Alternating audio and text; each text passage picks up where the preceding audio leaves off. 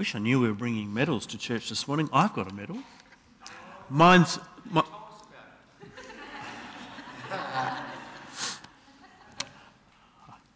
was from the Boyatbrook Football Club. I did actually play football for the Boyatbrook Football Club, and if they'd had a medal for the worst and least improved player, that would have been mine for 2 years running. But actually I got this medal from them because they had an essay writing competition, and I was the runner-up of the 2 or 3 people that actually entered. So there you go. My medal is gold-coloured. So anyway, that's got nothing to do with today's sermon. This is the second last week that we're looking at Peter's first letter to the church in Asia Minor. Peter's been very pastoral, actually. He's really concerned about the practical living of the Christian life. And so he began by teaching us about our identity in Christ, if you remember, that we are children, that we are born anew, and because we are children, then we bear the image of our Father, who says, "Be holy as I am holy." We discovered that as children imitate their parents at work, we found that we have a new birth in Christ that has restored us to truly human work. We have a priestly and kingly work to do. And Peter's been telling us what that life should look like in the real conditions in which we find ourselves, and particularly in the conditions of suffering. And suffering's been a really important theme for Peter because he's a pastor addressing the real experience of the people under his care. And as we said last week, the problem of suffering is probably the most challenging question any pastor will have to address for any parishioner, because it's the biggest theological problem that any of us are going to have to handle, right? Because if God is powerful and God is good, why suffering? And for most of us that means, why am I suffering? Well, as we began to see, Peter describes a variety of sufferings. There's a diversity of situations he's addressing. The first is that Christians share in the common suffering that all people are subject to. So he spoke to people living as citizens of the Roman Empire. He spoke to slaves. He spoke to women in marriage. We are not exempt from any of the kind of suffering that everyone is subject to, but we are called to respond to it differently. But Christians will also suffer because they are Christians. And becoming a Christian in the first century world certainly increased the potential for suffering because it pitted you against the values and aspirations of the culture you were in. And that's Peter's theme today. Suffering because you are a Christian. Chapter 4, verse 1. Therefore, because Christ suffered in his flesh, you also should arm yourselves with the same attitude, because whoever suffers in the flesh is done with sin. Arm yourselves. Not relax, your troubles are now over, but brace yourselves. Because whatever the victorious Christian life is, it's not a life free from suffering, and it's not a life free from the doubt that suffering can create. In fact, quite the opposite. He tells them in this passage, be alert and of sober mind. He's going to come back to that in chapter 5. He'll say it again. Be alert and of sober mind, because your enemy, the devil, prowls around like a roaring lion looking for someone to devour. Why suffering? Well, I started to give you a partial answer to that question last week, and I said 2 things. If God chose... Well, I said firstly, God chose suffering as the way that he would redeem us and reconcile us to himself. And therefore, secondly, we should expect to suffer in the course of growing up as a Christian and maturing in that reconciliation. In fact, Jesus told his disciples, whoever wants to be my disciple must deny themselves and take up their cross and follow me.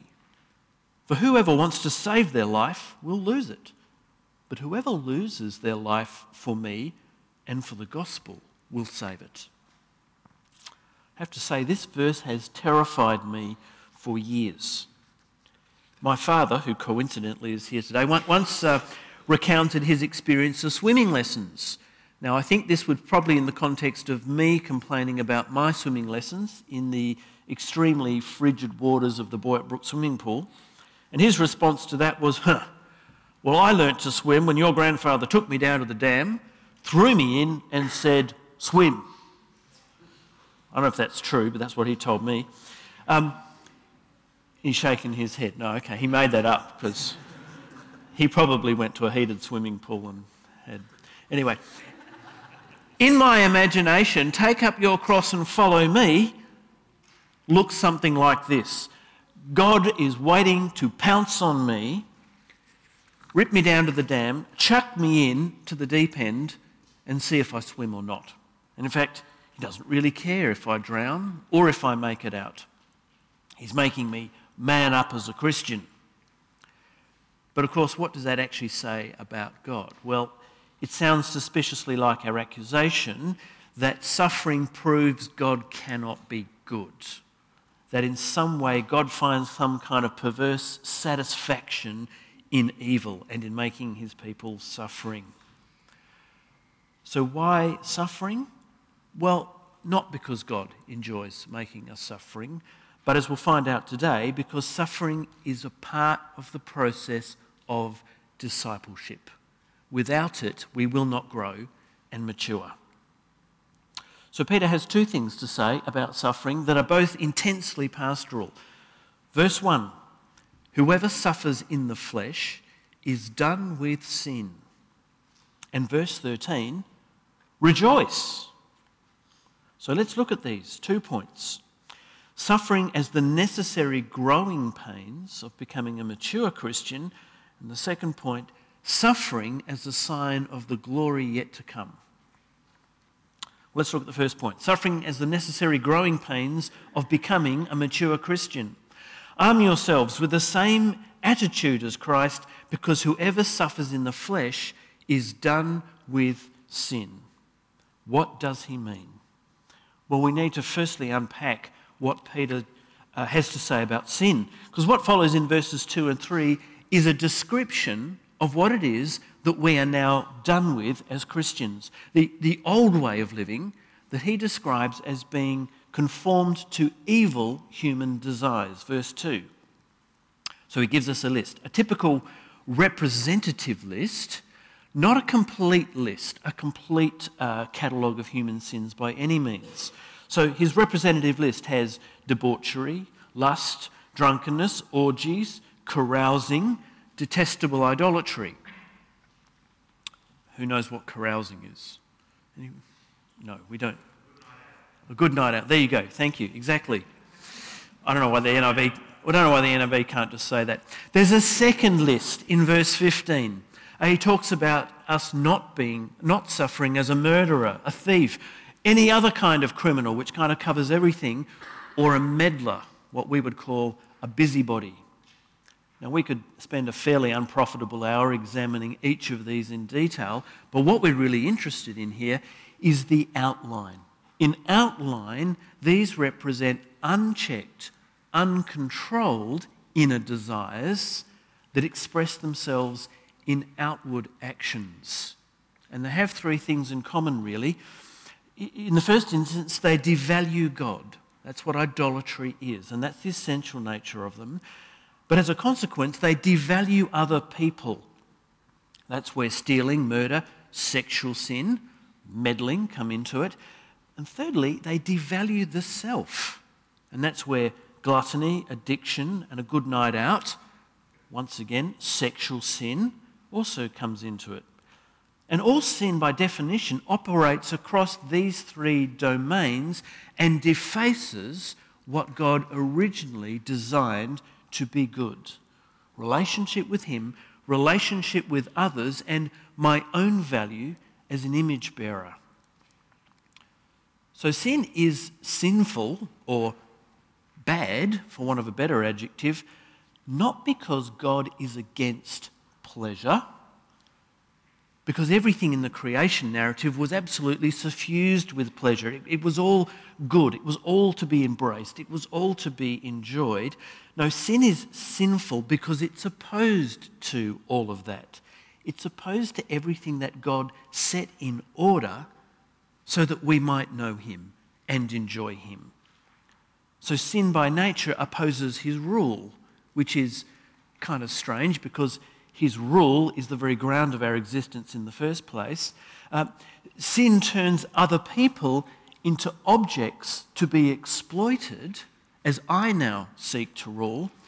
And importantly, sin defaces me. I cease to be a bearer of God's image. I lose my true identity. I lose myself as I reject God's rule. And the thing that really binds all of these three things together, the essential nature of sin is selfishness. Or in Luther's words, homo incurvatus in se. Humanity turned in upon itself. Humanity turned in upon itself. A definition that Luther probably even got from Augustine centuries before. That's the essential doctrine of sin throughout the life of the church. And so, for all these reasons, Peter then leads us to looking at this way of life characterised by all of those things as being something like a condemned house. This way of life, he says, is not structurally sound. It's not fit for purpose, so it's been appointed for destruction. It's going to be demolished. It has no value. It has no purpose in the neighbourhood. And so he says, they will have to give an account to him who's ready to judge the living and the dead. So that's sin, but how are those who suffer in the flesh done with sin? What does he mean?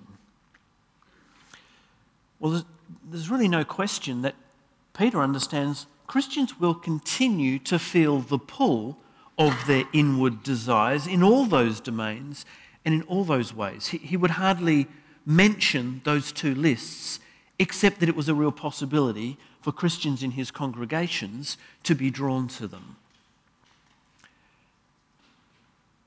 We're done with the old way of living. But that hasn't made our lives easier. In fact, it's made life more complicated. And there's two complications. There's the internal complication and an external complication.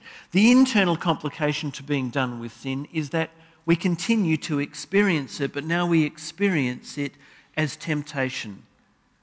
We come upon a kind of suffering that is temptation. It's part of what Jesus went through.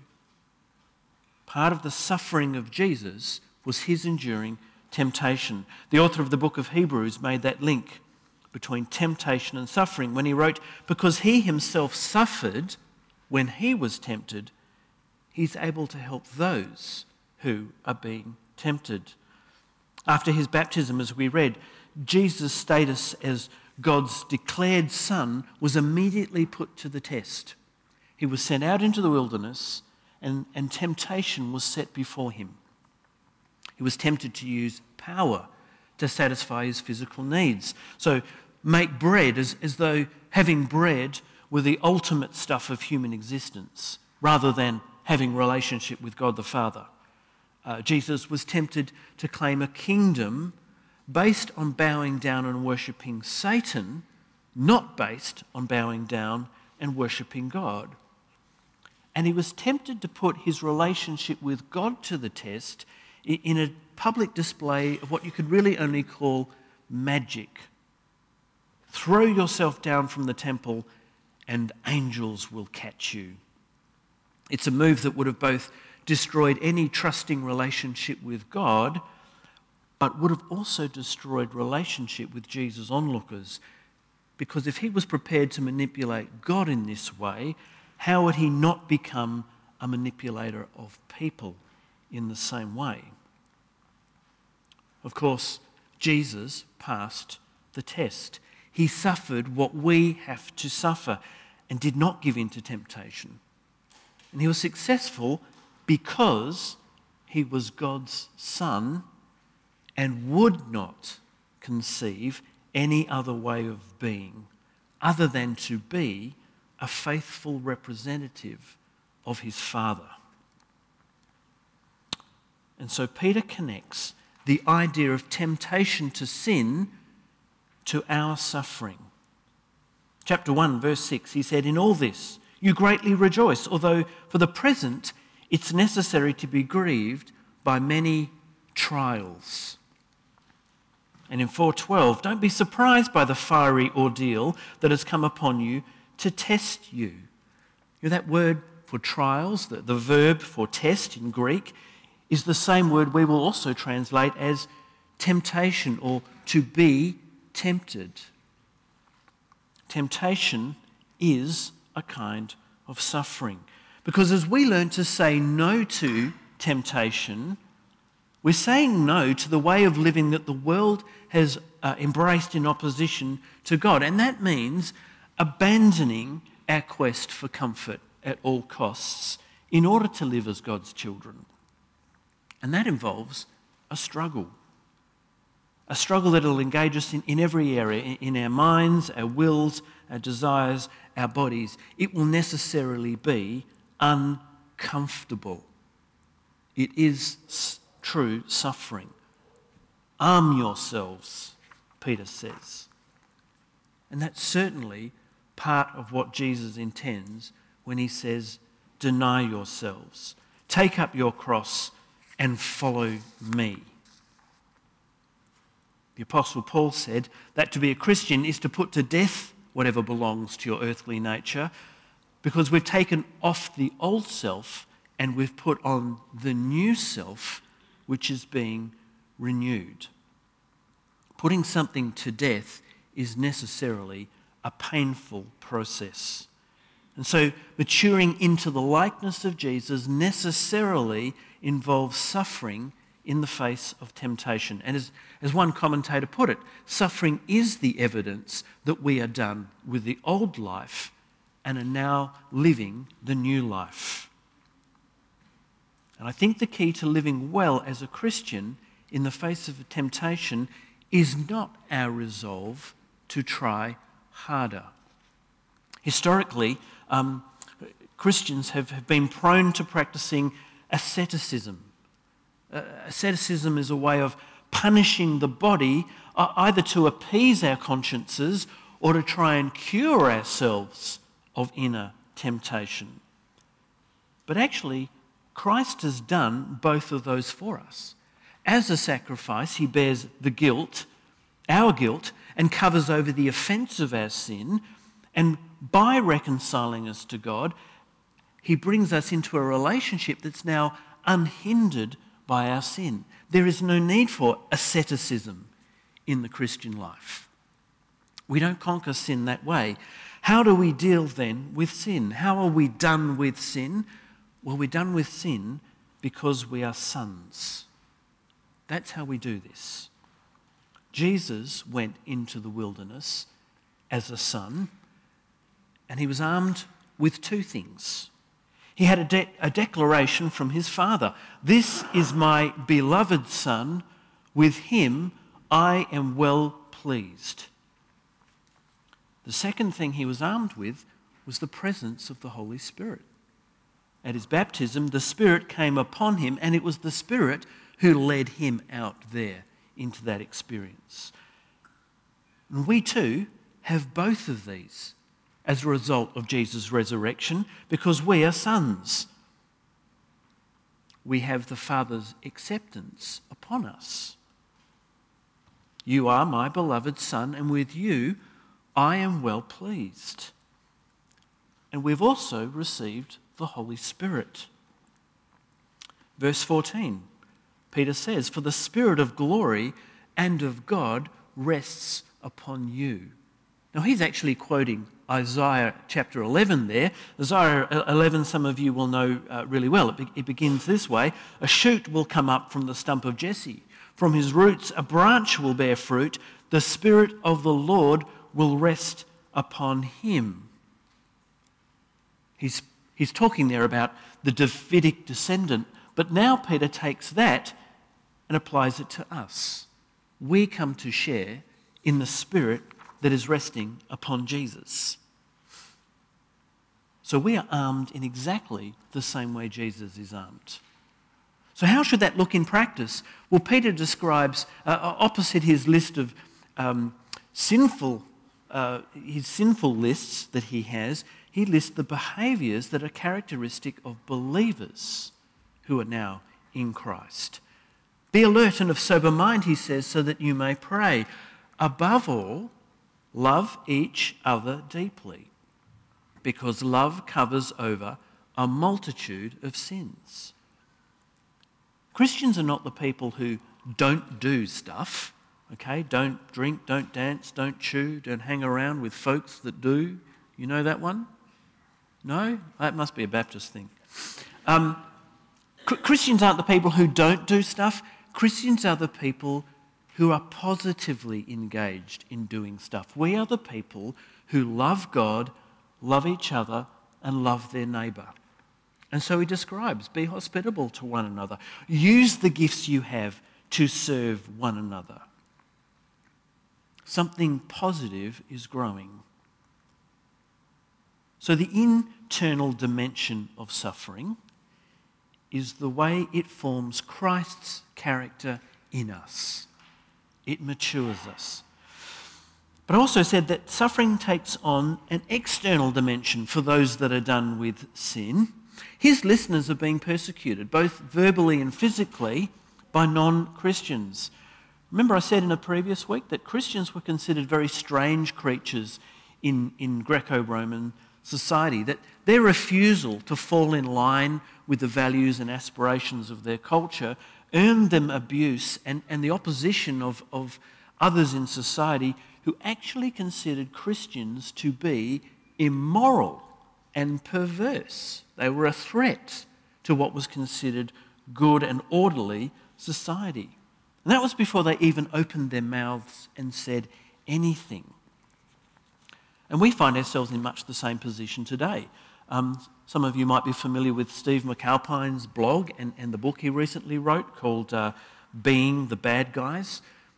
The premise of the book is he asks the question, he says, we have become the bad guys in our society. And he said, when did that happen? Because Christians and Christianity used to be the good guys. Because we gave to Western society its most important values, particularly values that are cherished today of equality, value, dignity, the worth of human beings. He says now those very values are being used to critique Christians. He says we are now being viewed as those who are intolerant. We are being now portrayed as immoral and perverse because we are out of step with the values of our society. And he says we should expect to suffer. So the external dimension of suffering, the external dimension of being done with sin is the rejection we are going to experience from our culture as we refuse to fall in line with its values. So our first point, suffering is the necessary growing pains of becoming a mature Christian. Well, that brings us to the second point, the second thing Peter has to say about suffering, which is rejoice. Suffering is a sign of the glory that's yet to come. Look at verse 13. He writes, but rejoice, inasmuch as you participate in the sufferings of Christ, so that you may be overjoyed when his glory is revealed. If you're insulted because of the name of Christ, well, you're blessed, for the Spirit of glory and of God rests on you. And if you suffer as a Christian, do not be ashamed, but praise God that you bear his name. You know, rather than being dismayed at suffering, he says Christians are to take this as a good sign. It's evidence that, in fact, we belong to him. Here's the only place in the New Testament where Christians are called Christian. And Peter puts the designation Christian right next to suffering. To be a Christian means you will suffer. But he says being a Christian doesn't simply mean sharing in Christ's suffering, it also means sharing in Christ's glory. That's the hope we have. We endure suffering now because we are looking forward to Jesus' kingdom when it's revealed in all its substance and beauty. It's not evident right now. In fact, the evidence of the coming kingdom is us. And the evidence of the kingdom may well be us in our suffering. As people who are invested in the coming kingdom and not invested in passing comforts, then we're going to suffer. And that's not because God's against pleasure or comfort, but it's because pleasure and comfort that we experience now is a distorted version of the real thing that we are hoping for.